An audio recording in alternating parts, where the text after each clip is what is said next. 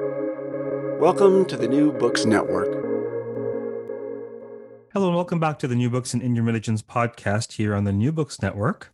I'm your host, Dr. Raj Balkaran. More importantly, today I have the pleasure of speaking with Dr. Padma Kaimal. She is at the Department of Art and Art History at Colgate University, and we'll be speaking about a fascinating new work of hers called Opening Kailasanatha, the temples in Kanchipuram revealed in time and space. Padma, welcome to the podcast. Thank you so much, Raj. It's a pleasure to be here. Yes, it's a pleasure to see you. And unlike the vast majority of podcast guests, I mean, that may change because the American Academy of Religion is coming up soon. Unlike the vast majority of podcast guests, we've met in person just a few weeks ago, about a month ago at Colgate University, haven't we? Yes, we have. We shared a meal. Yeah, we shared a meal. We probably bumped into each other about 17 times at airports. For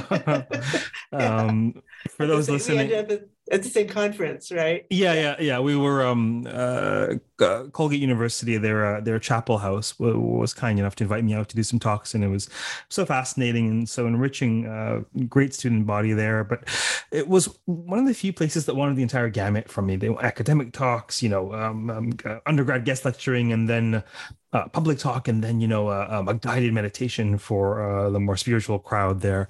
So it was a fascinating, fulfilling experience. But we got to meet, we had a meal, and then we both happened to be, I believe, on the same flight off to Madison, Wisconsin for the annual conference on South Asia. Yeah. So that's great. So a fantastic faculty out there. Your book.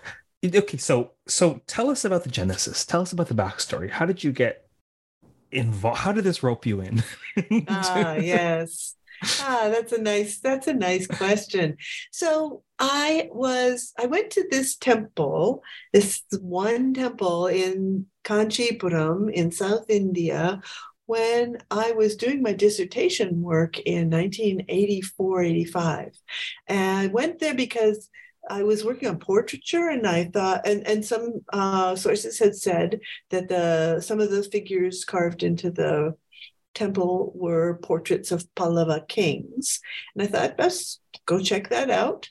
So I went to the temple expecting to look at a few sculptures. And then as soon as I entered, I had the same experience everybody else does, which is that I was suddenly overwhelmed by gorgeous, elaborate, just intense amounts of sculpture and a glorious architectural spire and a beautiful courtyard, a peacefulness because the whole courtyard is enclosed with a maybe 15-foot high surround that is itself embedded with tiny temples all around the interior surface. So I was suddenly in this world apart, and that was gorgeous. And I had thought I was going to spend an hour or two at the site, and I spent the entire morning, and then I had to go back, and I just kept returning to it. And then I went home and did my work on portraiture and wrote some other scholarship, but this stayed in my mind. I just couldn't get over the complexity of it and the way that it presented itself to me as a puzzle. I love puzzles, and I felt like this is a puzzle. Some really brilliant people put these pieces together, and they did it very carefully, and I would love to figure out what that is.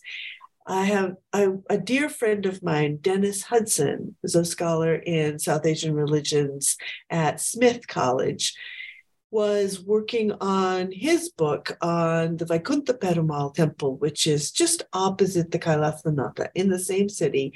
And in Dennis's formulation, it was built to have a dialogue with the Kailasanatha temple 50 years later. So I was listening to Dennis's work at conferences, and Dennis, we have to do this for the Kailasanatha too. And we started out collaborating. We gave joint papers at a conference, and then Dennis got sick And ultimately, he succumbed to cancer.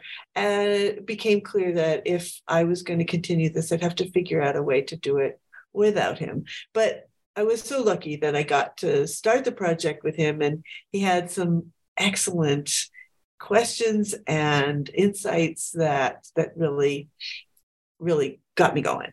So then I started thinking about this monument in earnest in the late 90s. And then I realized I really am so overwhelmed here by the number of goddesses. I have to do a few years of reading about goddess worship because I don't feel like I really have any idea what that was in 8th century South India. And the more I read about that, the more I got distracted by, well, I didn't get distracted, but there was another project that bubbled up.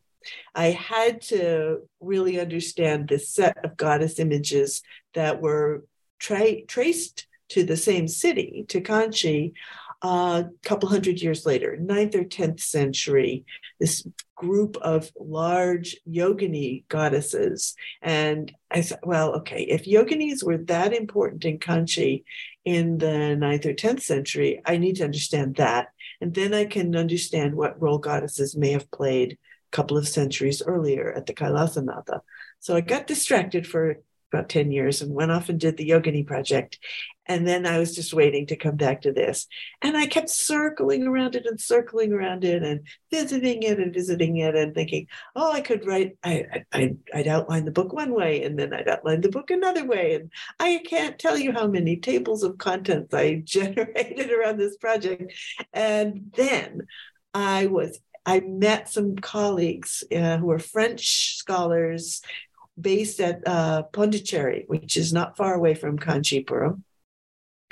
And they were fascinated with the Pallavas, and they had written some really exciting stuff about their monuments. And our mutual friend, Leslie Orr at Concordia University in Montreal, introduced us. And as soon as I started working with them and their deep knowledge about the way inscriptions work on the monument and about what goddesses could have meant to the Pallavas, these folks are Charlotte Schmidt, Emmanuel Francis, and Valérie Gillet. And once I started working with them, and I could be in conversation with people, and we could like walk around the monument together and analyze, then the puzzle started to fit. And then I could write the book. So many fascinating threads. The idea of the space, the temple, presenting one with a puzzle to be solved, or at least engaged, that so resonates. That feels very similar to how Puranic and epic texts sort of strike me. That there's a structure there. There's a method in the madness. There's something that's being communicated to us somehow. So this puzzle then, is the book about the puzzle? Is the book a solution to the puzzle? What's the central thrust of your book? Yes, the book is about the puzzle. The book is about so my approach to looking at a monument like this, it's over 1,000 years old, from a very different culture. That is, the past is another culture, as we often say. And this is really distant from me in time and space. My wonderful Indian family has no more connection to this monument than I do. And so the way I try to understand visual and physical form is to look for patterns. Where are the repeats? Where are the rhythms? And yes, words are really useful, really important. There are words on these buildings. There are some words that have been written about them, but almost none during the Pallava time. So it's a few words on the building, but then it's sculptures and it's towers and it's spaces and it's shadows and blinding light. And how do you start to see those snapping into patterns? And then what could those patterns mean? to step back from the pattern. So starting with the physical and the visual, and then backing up, wider angle, thinking about the verbal. How might the verbal help us understand the physical? And then yes, the puzzle. The key to the puzzle is actually the Puranas. I'm glad you mentioned those. So I hear. In my final chapter, I engaged the really gorgeous sculptural program around the tall tower at the heart of the monument. And this sculptural program is a series of reliefs of Shiva or the goddess or Vishnu, Ganapati, sitting or acting in Puranic stories. Running underneath these gorgeous sculptures is an also gorgeous line of text, a single line of Sanskrit written in really elegant grantha letters. That is a 12-verse elliptical, mysterious poem about the Pallava king who had this tower built. And when I walked around this monument with Emmanuel Francis, I had him help me understand at exactly what letter the inscriptions would break at each corner in the building. Every time it bent around a projecting facet, at what word was it bending, or in the middle of what word was it bending? And that allowed me to map out a correspondence between the texts and the images that was, again, very elegant and mysterious and elliptical, but it became clear that there was a pattern. There was something connecting them. The text is talking about the king in the contemporary times. The images above are talking about the gods long ago in Puranic times. But they would say both talk about destroying monsters at the same place in the monument. Right above the text about destroying monsters, you see Shiva destroy a monster. And a bunch of other little like sutures that made it clear to me there's a connection here. And then puzzled over that for a long time until I came across the work of Dawood Ali, who talks about kingship in all different kinds of texts in South Asian history, and meta patterns that he finds across these texts. And, so we're looking at Puranas, we're looking at royal inscriptions, we're looking at praise poems from royal courts, we're looking at devotional literature. He looks at everything, and epics, of course, too. And the theme that he finds throughout is a belief that the king or kings are on earth to continue the heroic work of the gods. So what the gods did in Puranic times, kings of their present time were endeavoring to continue. So protection, lineage, producing lineage, keeping down the competitors, consorting with beautiful women, all of these actions that are so important for the gods to be doing in Puranic times, the king is endeavoring to do himself. So the inscription leads you around these Puranic stories and makes a visual connection between what the god is doing up above and what the king is doing in the inscription. That's so very deeply resonant, both as a podcast host in Hindu studies, Indian religions, and sort of beholding the intricate interplay between textual traditions and lived traditions and material culture and even what we can infer that might have been preserved in oral memory, that such that we need to now figure out as scholars how to make sense of this. I mean, the interplay is lovely, and and also this real interest in Kanchi, and there seems to be a number of studies currently that are looking at this, the temples in this amazing city and how they're structured. But also, in particular, it just so happens that my primary work, my doctoral dissertation, the first book, and pretty much the second book, most of the second book focused on the Devi Mahatmya.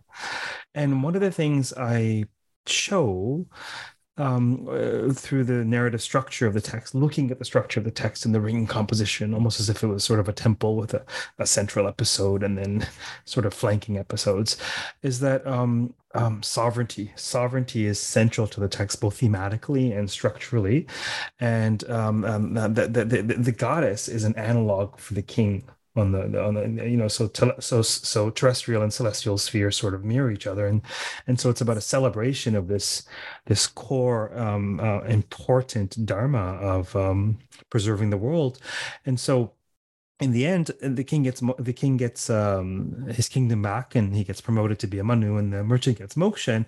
And one of the major interventions of the work that I've done is to say, look, it's not that the king is not wise enough to want moksha, and that he's subordinate to the merchant who's seeking moksha. It's actually somewhat subversively, the merchant is subordinated to the king who wants really what the goddess wants, which is the preservation of this realm. So, had I encountered this, I certainly would have, had this work been out at the time I was dissertating, I certainly would have included a footnote or a paragraph.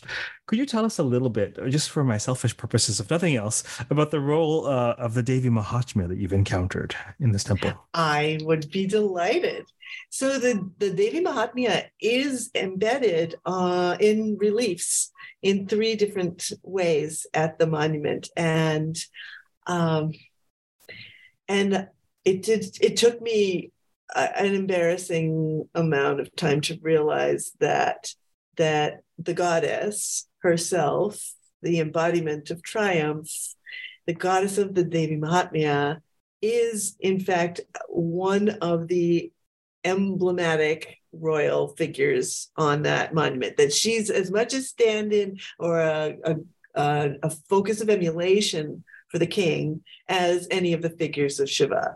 And she is especially resplendent in these reliefs where she's standing with one of her feet resting on her lion's shoulder, and all of her weapons arrayed around her in a beautiful oval, and just confident and relaxed as can be, just kind of one elbow leaning on her thigh, like, yeah, I did that. I dispatched all those guys. It's play for her. It's play.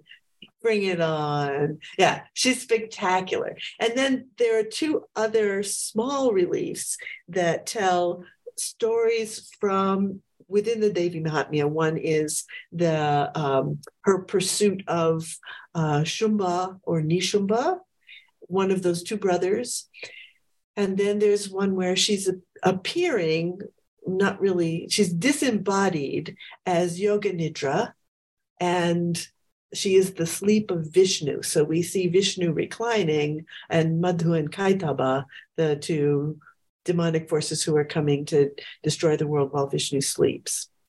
But she is the one who galvanizes Vishnu's weapons into personifications who then accost Madhu and Kaitaba and dispose of them. So we have her in those 3 different forms.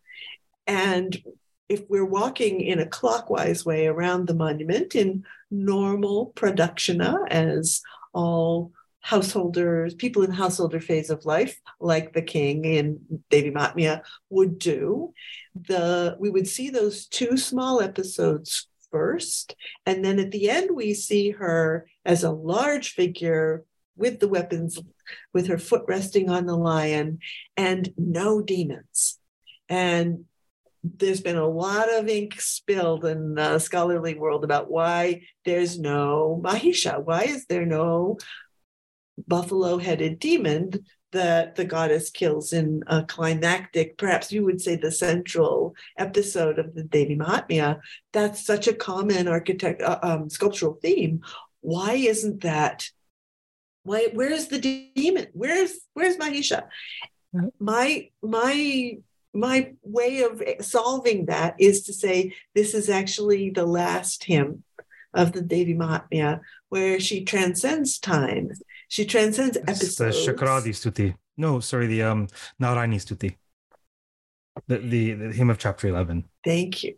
Yes. So here she isn't embedded in any narrative. She has transcended narrative, and she is simply an embodiment of Shakti, of triumph, of resplendent, and outside of time. So she doesn't. So putting a Mahisha in there would limit her. It would anchor her to that one story, and here she's beyond that. She's done. This isn't the moment. This isn't the moment of slaughter. The moment of she's done. The demons are destroyed, right? Yes. So remind me again. The Yoga Nidra vignette is the first one that we see visually, correct? No, actually, it would be the second. So and the first one was Shumba, Nishumba. I think it's Nishumba because there's this ropey, bouncy thing on her head that I think are the entrails of Shumba that she wraps in her hair before she chases Nishumba. Fascinating. So let's pan out a bit. Tell us a bit about the structure of the book. So the structure of the book is each chapter is a different pattern that I see, and they're spatial patterns. So we start out thinking about the majority of the sculptures. The majority of the sculptures either face north or face south. And there's a very strong pattern amongst those figures, and that there are almost no figures that face both directions. And all of the figures that do face in a single direction have something in common with each other. All of the ones that face north are in a state of ascetic, intense power. So they're fighting demons. They are embodying triumph. This gorgeous goddess faces north. They are locked in intense meditation and controlling others and themselves. They are single figures in the center of a composition. They are accompanied by only other figures of the same sex. And they interact with those other figures through domination, if they're the god. So domination and subordination. Whereas all the figures facing south are in some kind of interaction that happens not quite equally, but almost equally. The two figures on either side of a composition and the center of the composition is left open as a space of interaction. And these figures are interacting in various ways that signal forms of continuity. So the Shiva is flirting with the goddess, or he's flirting with the wives of the sages in the pine forest. Shiva is teaching others in his lineage like a guru, and he's being followed by princes and sages and wild animals. Or he is teaching Brahma and Vishnu that he is superior to them, using the Lingodbhava story where Shiva appears in an eternal flaming pillar or linga, and neither Vishnu nor Brahma can find the top or the bottom of the flaming linga, and they therefore realize that Shiva is much bigger than they are, than beyond their ability to encompass or comprehend. So south-facing images are about continuity, nurture, interaction, and the kinds of continuity that are about generations and generations of humans, or the giving birth to each other, or gurus teaching students, teaching students, teaching students. Whereas those facing north are in a kind of ascetic resplendence, and they embody that form of power that the body can control when one is ascetic. Fascinating. So that's the chapter. That's one pattern, and it's on all of the buildings. It dictates the sculptures on all of the buildings, and the next chapter is about sculptures that face east and west, and those sculptures tell the story of lineage continuity in Shiva's family and in the royal family. How fathers beget sons with how Shiva and the goddess have baby Skanda, and Skanda grows up and he gets married, and and so this is sense of continual regeneration that produces a great long lineage. And there are frequent parallels in the east-west facing images between Shiva's family and the Pallava family. But we see a really interesting shift that nobody compares themselves or their king. Nobody compares themselves to Shiva.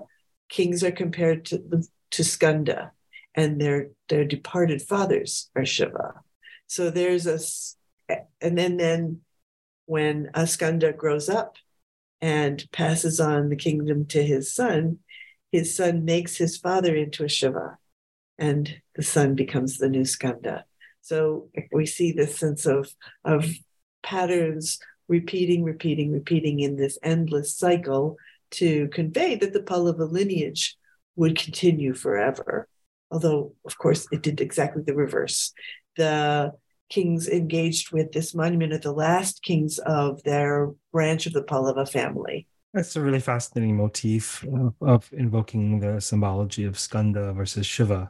The general of the army of the gods, virile, Rajas, this is the current king. And then Shiva is either the god of destruction / transformation, or an ascetic, or, he's left the scene,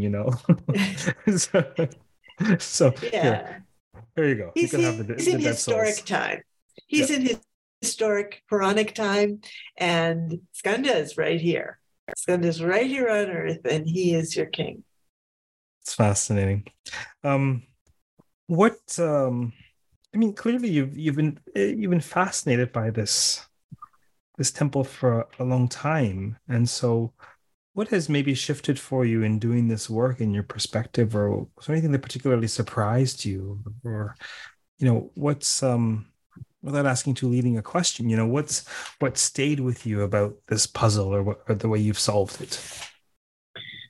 So what really stays with me is what is now in the last chapter, where I'm trying to figure out why are the sculptures and the text wrapping around it connected?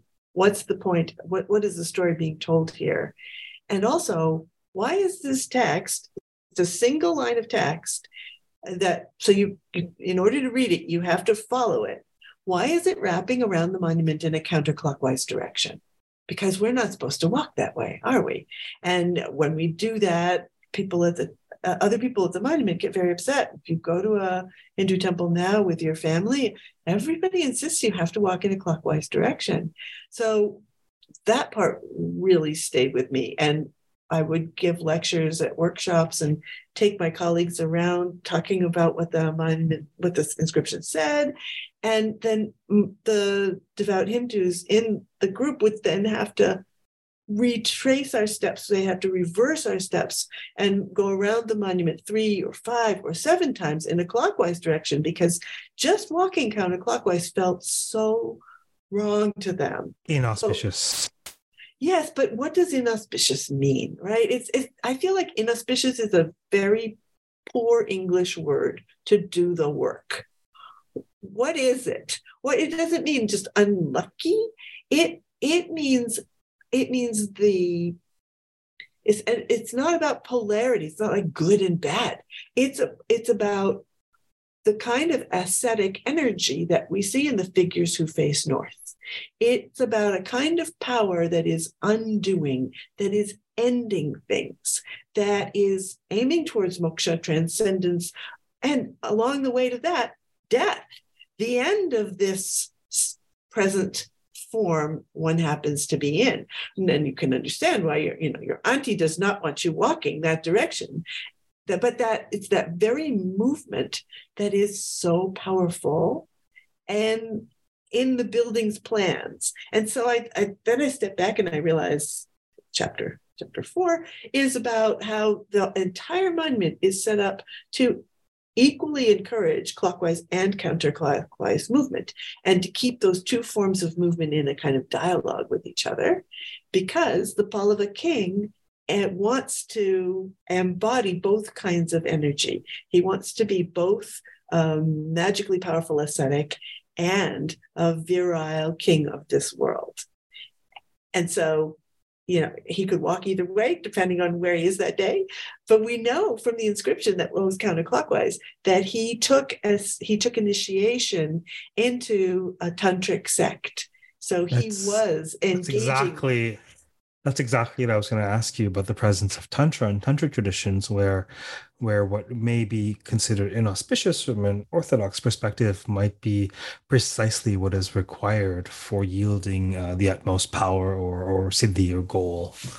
And so, I'm so glad that's where your brain went with it. That's exactly what I was hoping was true. But also, I don't, clearly I don't have the nuts and bolts. I don't have your fine training. I know very little about this other than what I read for the podcast. But to my mind, it really feels to me like, for example, the Devi Mahatmya. I mean, the only way to see it in order is if you go counterclockwise, but you see the episodes backwards if you go clockwise. Does that bespeak, it could be my either scholarly or mythic imagination at work, but does that bespeak a tantric tradition of veneration for the Devi, where that from the perspective of Tantra, do you rightly see the order of the Devi Mahatmya, pun intended? And the other idea that comes to mind, is in some ways, does the temple not isn't it not reminiscent of the churning of the ocean of the devas and the asuras? And they're moving in opposite directions, and they have to clockwise and counterclockwise, and somehow the temple has the wisdom to incorporate the totality of that philosophically, but probably also because the Tantra was so in vogue that they were aware that there were Orthodox traditions and heterodox traditions, and from a tantric perspective. So anyhow, enough of my random conjecture for one day. No, I think that's a lovely suggestion. I like that parallel. And we do see several places on the monument where we have this interesting kind of slippage between Shaiva and Vaishnava, between something that Shiva is doing on the monument and something that Vishnu does in the text. So there's, and again, I go to Dawood Ali's work, where he says that that even kings whose Ishta Devata, whose primary devotion is to Shiva, understand themselves to be Vishnus in the way that they're Skandas, that in this world they act like Vishnu, even though Shiva is their favorite deity. So, and we see this place on the monument where the inscription is talking, clearly alluding to Vishnu rescuing Bhudevi from the bottom of the ocean. And the text above shows Shiva doing something, the image above shows Shiva doing something comparable. That makes so much sense to me insofar as the king, the king is meant to do the work of preservation, right? Right. Right. Which is the work, which then Vishnu and the goddess both, bar none, their roles are roles of preservation. And there's a meta level of preservation that the inscription claims for the king here. It's not just that he's keeping his kingdom okay. It's that by reuniting all the kingdoms of the world. He has ended the Kali Yuga and brought us full cycle into a new Krita Yuga, a new utopic time of unity and harmony and people living forever and everything being wonderful. So he has actually controlled time. He's boom, ended an eon. Fascinating. Was there okay, well, let me ask you this question that I almost always ask on the podcast. What sorts of readers, scholars, what interests would this book serve? Who might most be interested in this book? Well, I always try to write for my mom. I always aim my prose at really smart, interested people who haven't read anything that I've read. So, and my mom liked the book, so I felt like I might be there. So my mother is a very, very smart woman who grew up in the 40s and 50s and, went first in her generation to go to college. And what was she told to major in? Home economics. But she has this brain for literature and visual arts, and she spent her whole life like filling in all of that stuff that she needed. And so she said, yeah, I get this book. I like this book. I do love to write for a general curious person. But specifically, who am I talking to here? I'm talking to folks like you, people who understand South Asian religion, and I hope more ways than I do. And you'll take this and you'll do something with it that I wouldn't be able to do. I'm also, of course, aiming at the community of art historians who study temples and encouraging all my colleagues to see these monuments in kind of dynamic ways so that we're constantly engaging with the physicality of the thing. A building isn't a book. So we're not about where are we going to find the manuscripts that would explain this temple to us. If people wanted to write books, they wrote books. If they built a temple, it's because a temple can do things a book doesn't do. It's much harder to build a temple than it is to write a book. I can say that because I've written a couple books and they were hard, but building a temple would be much more difficult indeed. So I'm speaking to art historians for sure. Those are my people. That's my inside community. But I do hope people who study religion and anybody who just wants to think about how a building could carry meaning, could transform you, will find it interesting. Fantastic. Thank you for appearing on the podcast today.